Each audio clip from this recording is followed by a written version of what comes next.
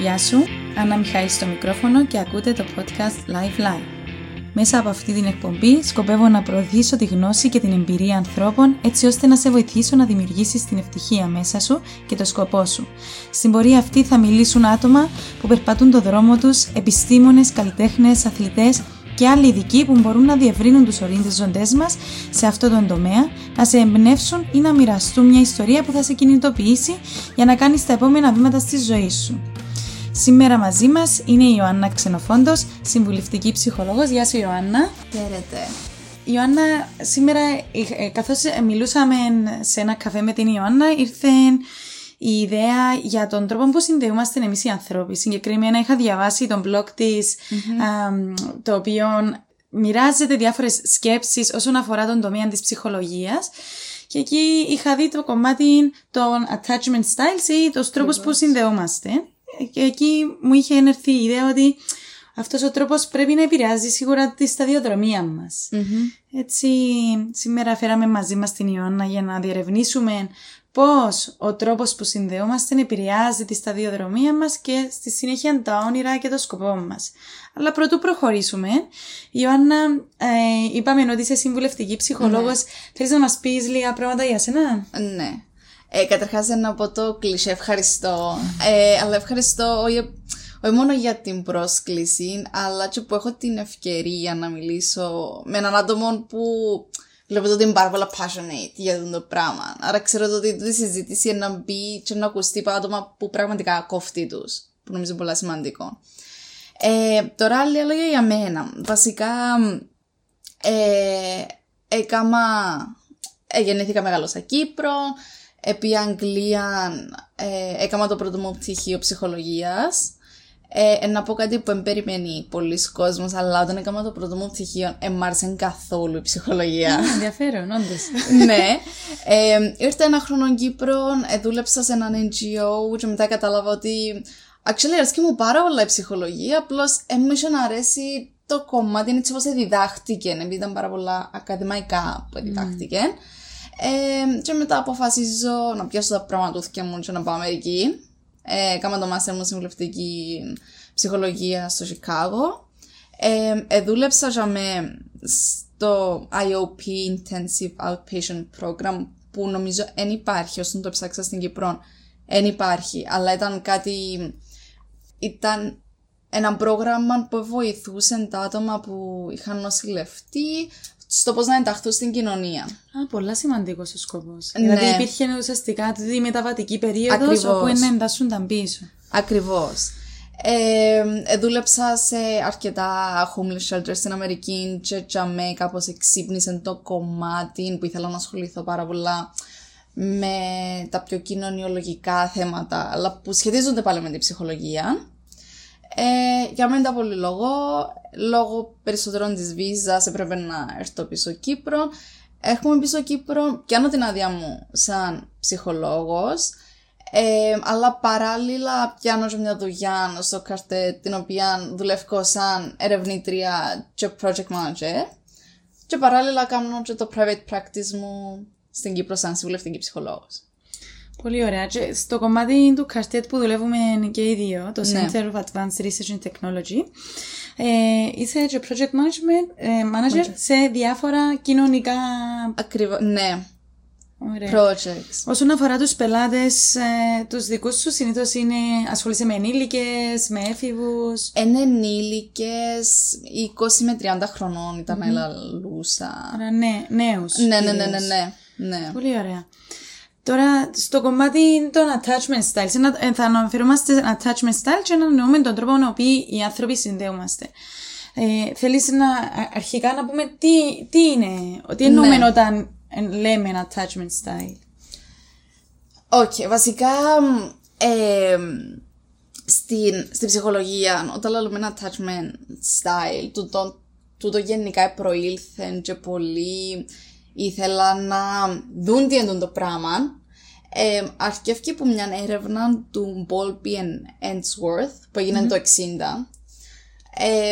Και έφυγαν τούτοι μετά από κάποιες έρευνες και είδαν ότι η σχέση κάποιου caregiver που συνήθως είναι η μάμα μαζί με το μωρό περίπου ηλικίες μέχρι 2 χρονών τέλος πάντων, το ότι εκείνη η σχέση επηρεάζει μετά τις σχέσεις μας που έχουμε όταν ενηλικιωθούμε. Γιατί έτσι που μαθαίνουμε πώς δημιουργούνται οι σχέσεις και εκείνο το μοντέλο που έχουμε και καθοδηγά μας για να μπορούμε να κάνουμε navigate τέλος πάντων τις σχέσεις μας. Πάρα πολύ σημαντικό το κομμάτι. Γιατί η ζωή μας ουσιαστικά έρχεται και δημιουργείται και χτίζεται μέσα στις σχέσεις. Ακριβώς. Μαθαίνουμε μέσα από τις σχέσεις ή δημιουργούμε μέσα από τις σχέσεις. Είναι πολύ ενδιαφέρον το κομμάτι. Ακριβώς. Και κατ' εμένα το ότι... να μιλήσω και για τα διάφορα styles, των attachment styles που υπάρχουν. Αλλά για μένα το ότι είναι ενδιαφέρον είναι το ότι όταν ευκήγεν το ότι η έρευνα τέλος πάντων είχαν πει το ότι ο λόγος, επειδή ο άνθρωπος ό,τι κάνει υπάρχει ένας λόγος πίσω από τούτο, ότι ο λόγος που θέλουμε να έχουμε ένα attachment, το μωρό ας πούμε γεννιέται, δεν ξέρει τίποτε, αλλά θέλει, δηλαδή κάτι τον κινητοποιεί να χτίσει μια σχέση με τη μάμα ή με τον παπά ή με τους caregivers που το προσέχουν. Και ο λόγος που είπαν είναι το ότι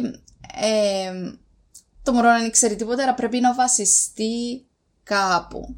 Και πρέπει να χτίσει το αίσθημα εμπιστοσύνης για να ξέρει, τούν το άτομο εμπιστεύομαι το, άρα ό,τι κάνει τούν το άτομο, είτε να το μιμούμε, είτε να το ακούω. Εντούν το άτομο μπορεί να με καθοδηγά τέλος πάντων. Και εγώ βρίσκω το πολύ ενδιαφέρον γιατί obviously δεν το ξέρουμε σαν μωρά το πράγμα, επειδή είμαστε προγραμματισμένοι, επειδή έναν consciously που το κάνουμε, αλλά είναι τόσο rewarding που μετά από κάποια φάση που μάθαμε όλα τα skills που τους γονείς μας ας πούμε, θέλουμε να συνεχίσουμε να έχουμε σχέσεις. Wow, και τούτο φαίνεται ο τρόπος που το αναλύεις είναι κάτι που είναι πολλά αισθηκτοδός, κάτι που ζουν το και τα υπόλοιπα ζώα δηλαδή, είναι μόνο στους ανθρώπους. Όταν μεγαλώνουμε, πώς μπορεί να επηρεάσει λοιπόν ο τρόπος με τον οποίο μας συμπεριφέρεται τούτος ο φροντιστής μας, αυτός το άτομο μας φροντίζει? Βασικά, τώρα νομίζω ήρθε η ώρα να πω για τα διάφορα styles. Λοιπόν, έχουμε τούτη η έρευνα που έκαναν συνήθως πάντων, ευκάλαν 4 διαφορετικά styles. Το έναν που είναι το secure, που είναι εκείνο που λαλούμε είναι το πιο υγιές τέλος πάντων στυλ, εκείνο που νιώθουμε άνετα να εκφραστούμε, νιώθουμε άνετα ακόμα να βγάλουμε και τα αρνητικά emotions. Και ο λόγος που το νιώθουμε τούτο είναι επειδή το μωρό μαθαίνει ότι ό,τι και να γίνει, ο γονιός είναι να τζαμε, ο φροντιστής μας είναι να τζαμε, και ό,τι ανάγκες έχουμε, ένα μπορεί να μας εκπληρώσει συσσαγωγικά. Μετά έχουμε το avoidant, το οποίο τα άτομα που εμάθαν το στυλ τέλος πάντων, συνήθως αποφεύγουν να εκφράσουν το τι νιώθουν. Και ο λόγος πίσω από τούτον τέλος πάντων είναι επειδή έμαθαν ότι ο γονιός εν αποδέχεται τούτη την πλευρά. Μπράβο, ναι. Εν αποδέχεται συνήθως την αρνητική πλευρά και εν ανταποκρίνεται σε όλες τις ανάγκες του μωρού. Που στη συνέχεια μπορεί να γίνει και οποιοσδήποτε ενήλικας. Ακριβώς. Μάλιστα. Το τρίτο είναι το anxious, το αγχώδης τέλος πάντων, το οποίο ο γονιός σε την περίπτωση σε κάποιες ανάγκες ανταποκρίνεται, σε κάποιες ανάγκες δεν ανταποκρίνεται. Και επειδή δεν υπάρχει μια σταθερότητα, το μωρό να χώνεται επειδή δεν ξέρει. Δεν ξέρει τι είναι να γίνει. Ακριβώς. Δεν υπάρχει η αίσθηση εμπιστοσύνης. Και μετά έχουμε το τέταρτο που είναι σπάνιο, αλλά είναι το χειρότερο, που είναι το disorganized, το οποίο ο γονιός είναι disorganized, δηλαδή σε κάποιες φάσεις μπορεί να μην ανταποκρίνεται καν στις ανάγκες του μωρού.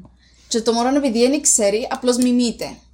Άρα έχουμε ένα disorganized style of attachment και πάνω στο μωρό. Πάρα πολλά ενδιαφέρον. Άρα έχουμε τώρα τους 4 τύπους. Ναι. Οι οποίοι μπορεί το άτομο είτε να νιώθει άνετα να είναι αυτός του, ή οτιδήποτε, ας πούμε, να φύγει ο άλλος αν έρθει, να είναι εντάξει. Στη συνέχεια έχουμε Το avoidant, δηλαδή αποφεύγει να εκφράσει τα συναισθήματα του. Ναι. Μετά το anxious, το οποίο φοβάται ότι το rejection, ότι είναι σωστά. Βασικά φοβάται ότι βασικά δεν μπορεί να εμπιστευτεί. Δεν υπάρχει το trust. Ναι. Και στον disorganized που δεν υπάρχει, ας πούμε, συγκεκριμένος καμία σταθερότητα. Ναι, όπως το είπες, ό,τι να είναι. Ωραία. Τούτα τα κομμάτια τώρα, πώς μπορούν να μας επηρεάσουν στην ενήλικη μας ζωή? Τέλεια ερώτηση. Και βασικά άλλο τέλεια ερώτηση, γιατί τούτο συνδέεται και με κάτι άλλο που ήθελα να πω. Ήταν το ότι τούτη η θεωρία, τέλος πάντων, αναπτύχθηκε το 60.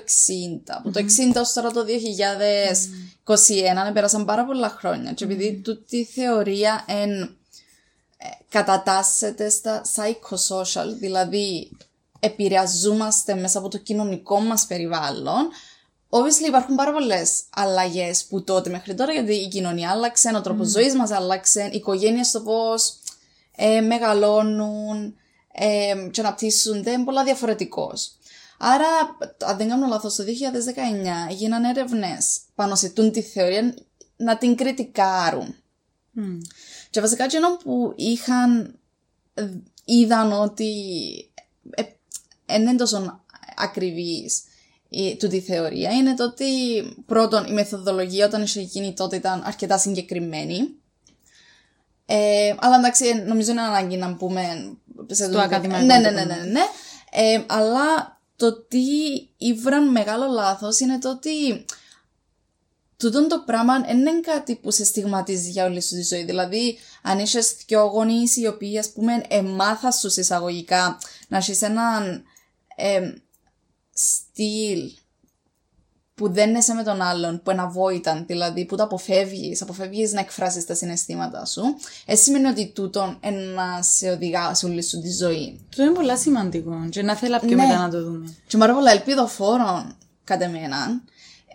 Και είχαν το ερευνήσει με διαφορετικών τρόπων. Είχαν δει κάποια παιδάκια φάση που ήταν 2 χρονών και είχαν σε εισαγωγικά πολλά καλούς γονείς και μετά έτυχε να πεθάνουν οι γονείς ή έτυχε να μπουν σε ορφανοτροφείο, obviously, έδια κάποιος τόση πολύ προσοχή και το στυλ τους άλλαξε. Δηλαδή που προγνωστικά μπορούσε κάποιος να πει ότι το στυλ τους ήταν να νιώθαν άνετα να εκφράσουν, άλλαξε. Επειδή άλλαξε και το περιβάλλον που ήταν. Άρα πηγαίνοντας πίσω στην αρχική ερώτηση το πώς μπορεί να μας επηρεάσει, θεωρώ ότι διά έναν foundation, μια βάση, επειδή εμπούτσαμε που μαθαίνουμε. Αλλά σημαίνει ότι να είμαστε εμείς, να μας καθορίσουν τούτα τα κομμάτια της ζωής μας. Ακριβώς. Και το άλλο που προσέξαμε είναι ότι σημαίνει ότι αν ας πούμε η συμπεριφορά σου με τις ερωτικές σου σχέσεις δείχνει να έχεις έναν secure style of attachment, τούτον ισχύει σε όλους τους τομείς της ζωής σου. Δαμε ήταν να έρθω, δηλαδή κάποιος που μπορεί στις σχέσεις του, για παράδειγμα, να αποφεύγει τη σύνδεση, τούτον σημαίνει ότι να γίνει το ίδιο και για τη δουλειά. Ακριβώς. Και δαμε προσέξαν κιόλας ότι το πρώτο πράγμα που προσέξαν ήταν το ότι υπάρχουν διαφορετικές ανάγκες στις διαπροσωπικές σχέσεις που έχεις με εκείνους που δουλεύεις και διαφορετικές ανάγκες με τα άτομα που είσαι ερωτικά. Ας πούμε, προσέξαν το ότι τα άτομα που τείνουν να έχουν ένα secure style of attachment είναι πιο committed, αλλά δεν έχουν την ανάγκη να κάνουν explore. Που το πράγμα στη δουλειά θέλεις κάτι πιο balanced, κάποιον ισορροπημένο. Ακριβώς. Άρα εκείνοι που έχουν secure style of attachment πηγαίνουν στη δουλειά, έχουν ένα commitment, αλλά η δουλειά τους ζητά τους και πρέπει να έχει ένα exploration για να μπορείς να αναπτυχθείς. Άρα τσάμε έρχεται λίγο σε σύγκρουση και πρέπει σε εισαγωγικά να κάνουν κάτι. Να ανελιχθούν. Μπράβο. Και ίσως ας πούμε κάποιος που για παράδειγμα μπορεί να υιοθετήσει άλλα χαρακτηριστικά, ακόμα και αν είναι ασφαλής στις σχέσεις του, που μπορεί να κινητοποιηθεί μέσα από το άγχος του, ας πούμε, να βγάλει λεφτά. Είναι πιο πιθανό να ανελιχθεί σε σχέση με κάποιον που. Ναι. Χωρίς να σημαίνει ότι εν τούτο το σενάριο, απλά λαλούμε υποθέσεις τώρα. Ακριβώς. Και το άλλο μετά να λαλούσαν το ότι κιόλας η δουλειά για κάποια άτομα λειτουργεί και σαν distraction. Άρα, αν έχω έναν style of attachment που αναβόηταν, άρα δεν εκφράζει τις ανάγκες του, τα συναισθήματα του, αλλά δουλεύει επειδή. Αντιπερισπά ουσιαστικά το μυαλό, αποσπά. Ναι, μπορεί να είναι πολλά επιτυχημένος στη δουλειά. Αλλά δεν είναι επιτυχημένος. Επειδή είναι επιτυχημένος συνειδητά, αλλά επειδή η δουλειά ουσιαστικά είναι το άλοθη του για να μένει σκεφτεί, να νιώσει πολλά πράγματα. Ναι. Είναι πολλά ενδιαφέρον που λαλείς. Τώρα, πολλές φορές στις σχέσεις, επειδή το εργασιακό περιβάλλον παίζει πάρα πολλά μεγάλο ρόλο. Όταν διαβάζα ένα report του Harvard Business Review, λαλούσε ότι ένας καλός manager είναι ένας που ξέρει τα πάντα, αντίθετα είναι κάποιος που έστω και για 10 λεπτά την ημέρα να αφιερώνει το χρόνο να μιλήσει στους συνεργάτες του. Και αυτό που μου είχε κάνει εντύπωση στη δουλειά εμάς ήταν ότι είχαμε έναν συνάδελφο. Πάντα μόλις έμπαινε στο γραφείο δεν ήταν να πει καλημέρα Άννα, καλημέρα Μαρία, καλημέρα Στέλλα, καλημέρα Θεχνοσία και ούτω καθεξής. Και τον είχε μου κάνει πολύ εντύπωση τούτη η προσωπική προσέγγιση. Και ο τρόπος, ας πούμε, που το έκαμε για να νιώσει κάποιος τούτη τη σύνδεση και να αναρωτιούμε, μπορεί να μην είχε καμιά σχέση, αλλά αναρωτιούμε πώς να μπορούσαμε να αξιοποιήσουμε τούτες τις γνώσεις για τον εαυτό μας, στο να συνδέομαστε και με τους υπόλοιπους ανθρώπους στη ζωή μας, που κομμάτι της ζωής είναι και η δουλειά. Βασικά να πω το ότι δυστυχώς ή ευτυχώς, όταν λέμε για attachment style theory, τέλος πάντων, όλους ο νους μας πάει στα ερωτικά. Και άρεσε μου πάρα πολλά όταν ήρθες και είπες μου πώς μπορούμε να το πάρουμε τούν το θέμα που τούν την πλευρά, επειδή πολλοί εν το θωρούν και εν μεγάλο φάουλ εισαγωγικά για τον λόγο ότι πλέον σε τούν την εποχή, σε τούν τον κόσμο που ζούμε, η δουλειά, η καριέρα είναι μέρος της ταυτότητάς μας. Ακριβώς. Δηλαδή, ας πούμε, πολλά εύκολα αρκεψά και προσεχώ το πάρα πολλά έντονα τώρα τελευταίο. Ας πούμε, να ρωτήσω τι κάμνεις, και παρόλο που βάζω το ρήμα τι κάμνεις, κάποιος να μου πει, ας πούμε, είμαι δάσκαλος. Κάμνω το και εγώ, φάση, τι κάμνεις, είμαι ψυχολόγος. Μέρος της ταυτότητας μου πλέον.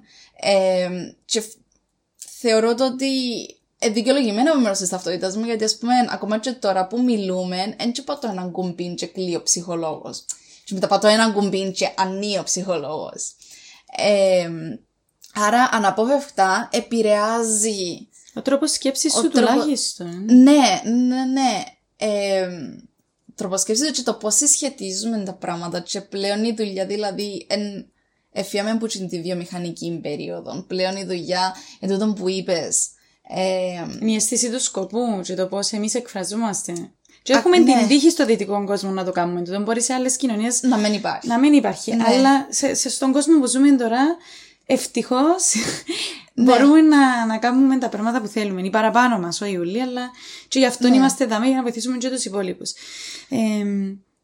Συνήθιζε, sorry.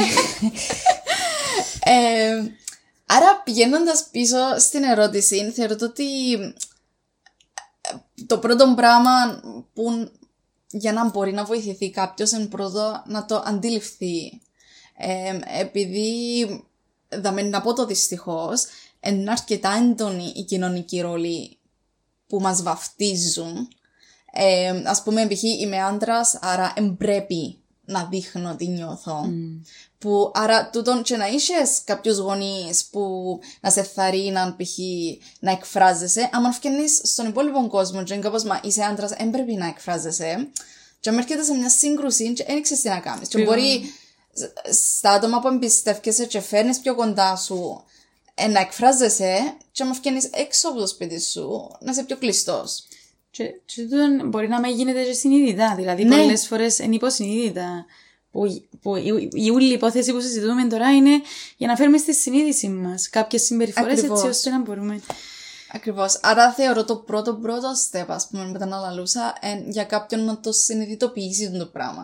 Να συνειδητοποιήσει αν υπάρχει αλλαγή στο εργασιακό του περιβάλλον όσον αφορά τις σχέσεις του με τους ανθρώπους και στο οικογενειακό περιβάλλον ή στο ερωτικό περιβάλλον όσον αφορά τις σχέσεις του με τα άτομα που είναι πιο κοντά.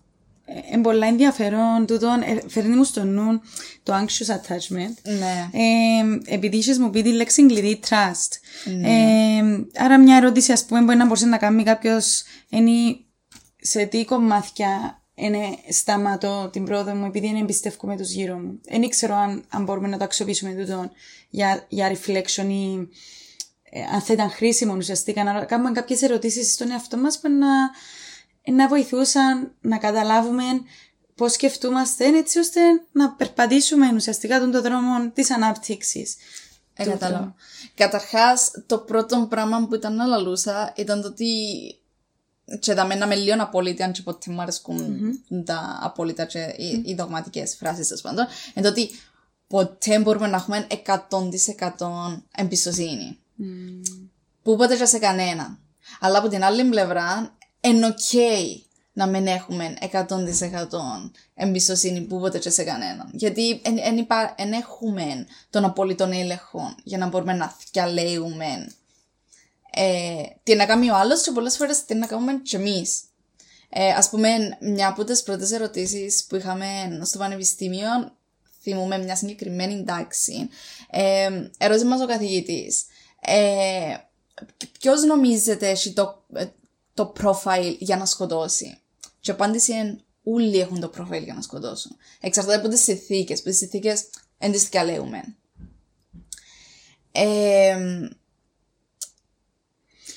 Πιάνω το κομμάτι, γιατί πολλές φορές, ειδικά στον χρόνο της εργασίας, που έχει να κάνει για τους παραπάνω μας, με τη βιοπόρηση μας,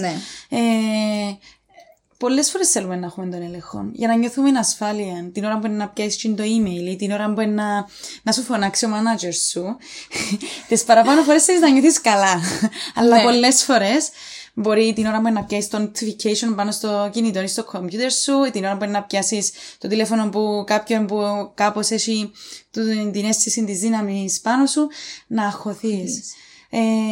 Ή αν είσαι manager, την ώρα που να έχεις τους υπαλλήλους σου, να είσαι σίγουρος ότι μιλώ για σένα, ή ο τρόπος που τους βοηθάς ή ο τρόπος που διοικείς είναι ένας τρόπος που αθίζει η εταιρεία και οι υπαλλήλοι παρά να αγχώνονται. Τι μερικές τεχνικές που να μπορούσαν να ακολουθήσουν οι άνθρωποι? Βασικά το πρώτο πράγμα που, ας πούμε, που ακούω από συζητήσεις, ας πούμε, που δυο φίλες ή δυο φίλοι και λαλούν, ρε νομίζω μιλούν για μένα και όλος να πει, ρε όχι μιλούν για σένα. Πού ξέρεις? Το θέμα είναι να αμφιβάλλουμε τι κάνουν ή τι κάνουν οι άλλοι, αλλά να είμαστε σε ένα σημείο που ακόμα κι αν μιλούν για μένα, με επηρεάζει. Μπορεί να με πειράζει, fair enough, είναι το πιο ωραίο πράγμα να μιλούν για σένα, αλλά υπάρχει μια διαφορά του να με επηρεάζει και να με πειράζει. Άρα θεωρώ το πρώτο κλειδί είναι κάποιος να πετύχει τη λεπτή γραμμή του επηρεάζει με, πειράζει με. Και ένας από τους τρόπους, νομίζω πολλές φορές μπορεί να ακούσει λίγο κλισέ το πράγμα, είναι η αυτοπεποίθηση. Και η αυτοπεποίθηση τι είναι? Να έχεις πεποίθηση για τον εαυτό σου, δηλαδή να έχεις εμπιστοσύνη του εαυτού σου. Δηλαδή, και τι σημαίνει εμπιστοσύνη? Δεν είναι ότι να είμαι 100% επιτυχημένος πάντα και παντού, αλλά ακόμα και να μένει επιτυχημένος, ξέρω ότι να τα βγάλω πέρα. Και νομίζω τούτον πολλές φορές τη σκέψη να αγνοούμε τι. Επειδή είμαστε και σε έναν κόσμο που πρέπει να είναι όλα τέλεια. Πρέπει και τέλεια. Ενώ είναι έτσι. Είναι πάρα πολλά ενδιαφέρον. Ο λόγος που σιωπαίνει ακούμε πολύ προσεχή το δηλαδή και είναι πάρα πολλά ενδιαφέρον. Το πρώτο που πιάνω είναι αφήνουμε πίσω, ας πούμε, την αίσθηση του ελέγχου, γιατί δυστυχώς ευτυχώς δεν μπορούμε να το. Ακριβώς. Δεν μπορούμε να τα έχουμε όλα κάτω από τον ελέγχο μας. Και ύστερα μαθαίνουμε να εμπιστευκούμαστε τον εαυτό μας. Και τούτα έχει μερικές τεχνικές που μπορούμε να κάνουμε. Δηλαδή, όσον αφορά το self-confidence, την εμπιστοσύνη, και το να αποδέχομαι την κατάσταση και να φεύγει η αίσθηση του να κοντρολάρεις τα πράγματα. Δεν ήξερα, έρχονται σου στο νου μερικά πράγματα ή τεχνικές που να μπορούσαν να κάνουν τα άτομα που μας ακούν? Μια άλλη, δεν ξέρω θα την έβαλα κάτω από την ομπρέλα της τεχνικής, αλλά κάτι που πρόσεξα ειδικά στην Κύπρο, εν τότε υπάρχει τούτη συνήθεια, το φάση αν με πειράζει κάτι, θα πω κάτι. Και άμα το αναλύσεις λίγο, ας πούμε, να ρωτήσεις κάποιον, καλά, αφού πειράζεις, γιατί λαλείς κάτι? Είναι πολλά λογικό. Τι? Και μετά αν το κοσκινήσεις λίγο, να σου πει ο άλλος, επειδή φοβούμαι, επειδή μπορεί να γίνει το τάδε. Και υπάρχει ένα σενάριο καταστροφής, το οποίο είναι βασισμένο πούποτε. Ενώ γίνεται επιστημονική φαντασία ταινία, η οποία είναι στηριγμένη πούποτε. Και το άλλο που προσέξα πάλι στην Κύπρο είναι το ότι μάθαμε να εκφραζόμαστε σωστά. Υπάρχει τρόπος που να μιλήσεις, που να πεις το άλλο. Ας πούμε, υπάρχει τρόπος με να πεις, ας πούμε, ξέρεις, αν να πειράζει με το πράγμα, σε παρακαλώ, μην το ξανακάμεις. Έχουμε όλοι μες στο νου μας που έχουμε σαν το script μες στο νου μας που να πούμε, αν σταμάτα πειράζει με. Πολλά διαφορετικά πράγματα. Ναι, το ένα νιώσα comfort, το άλλο αμέσως μπήκα σε άμυνα. Μπράβο. Άρα, αν μπεις εσύ σε άμυνα, που πολλά δικαιολογημένα να μπεις σε άμυνα, να μου απαντήσεις ανάλογα. Και όντως μπορεί να πετύχει σε εισαγωγικά το σενάριο επιστημονικής φαντασίας. Αλλά επέτυχε, επειδή εγώ ήμουν επιθετική, άρα εσύ πρέπει να μπεις σε άμυνα και κάναμε ένα σενάριο καταστροφικό. Άρα έχει να κάνει με την έκφραση, αλλά ταυτόχρονα με την ανάπτυξη των δεξιοτήτων της έκφρασης. Ναι, η επικοινωνία τέλος πάντων. Που, ναι, ήταν να το έβαλα κάτω από την τεχνική, επειδή θέλει έναν τρόπο. Ναι, βασικά αντί να γίνεται η αντίδραση, να υπάρχει συνειδητή δράση. Ναι. Είναι πολλά ωραίο και σημαντικό να το ξέρουμε. Ειδικά στο κομμάτι που αφορά την καριέρα και τη σταδιοδρομία μας και την ευζοία μας, και για τις προσωπικές μας σχέσεις.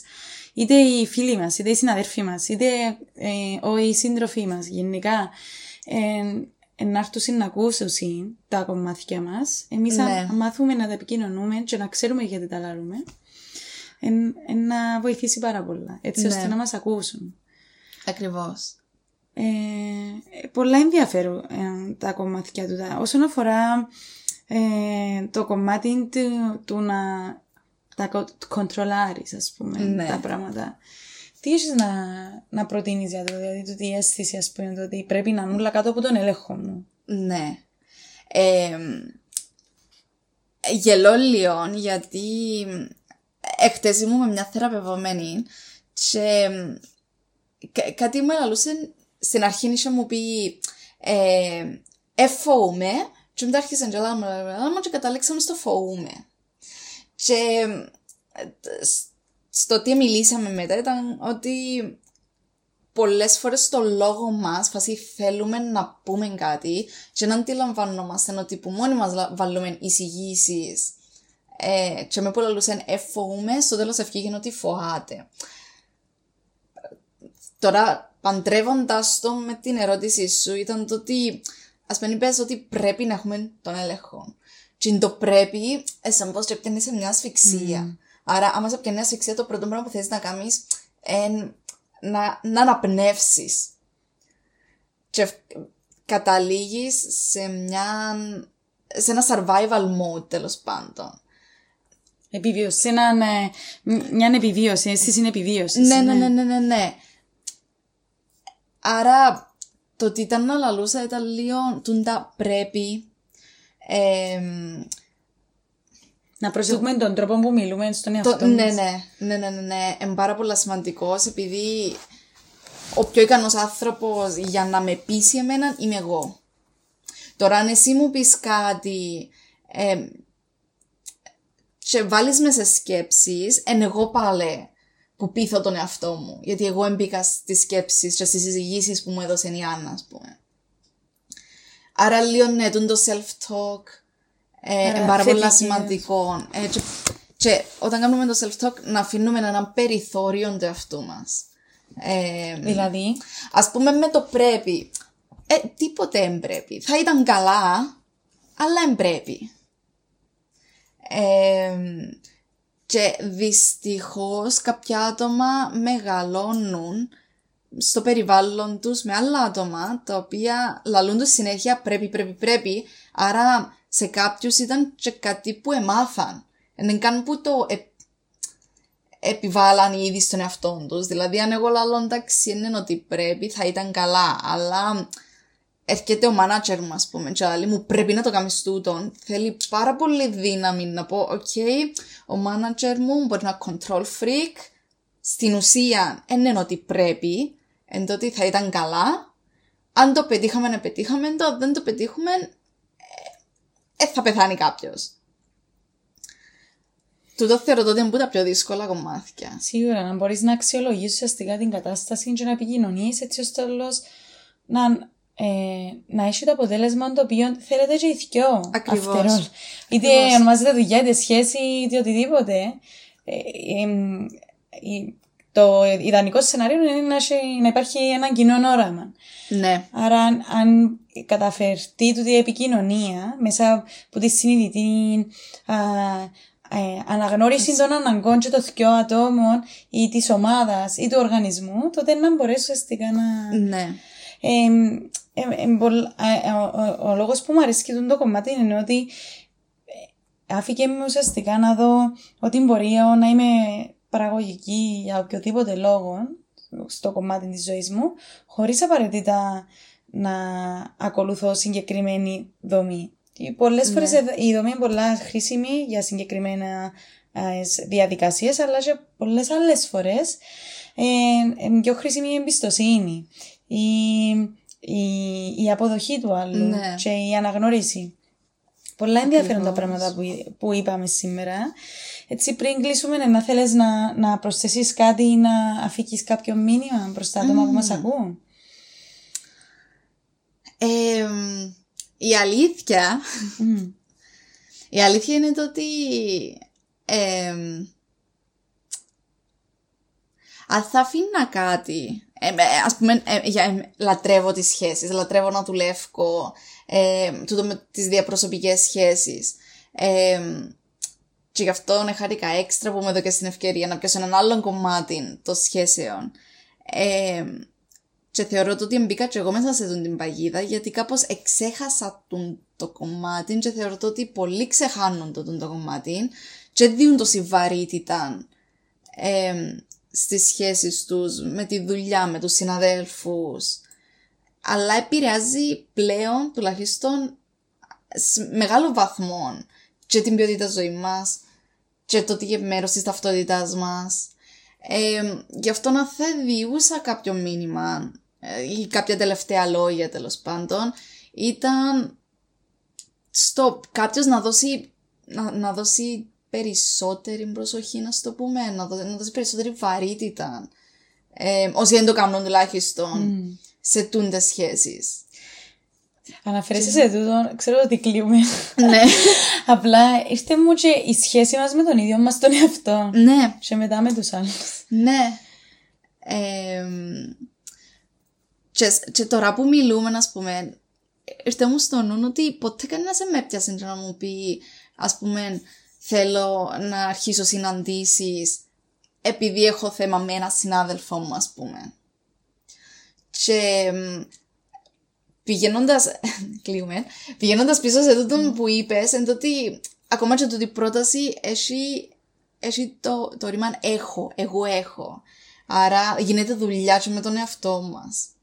Πάρα πολλά σημαντικό. Άρα έχουμε σήμερα να δούμε λίγο τα κομμάτια του πώς συνδεόμαστε, το πώς μπορεί να επηρεάσει την καριέρα μας και τις σχέσεις μας γενικά. Στη συνέχεια είδαμε κάποια tips και άφηγε η Ιωάννα το τελικό της μήνυμα όσον αφορά το πόσο σημαντικές μπορεί να είναι οι σχέσεις στην καθημερινότητά μας.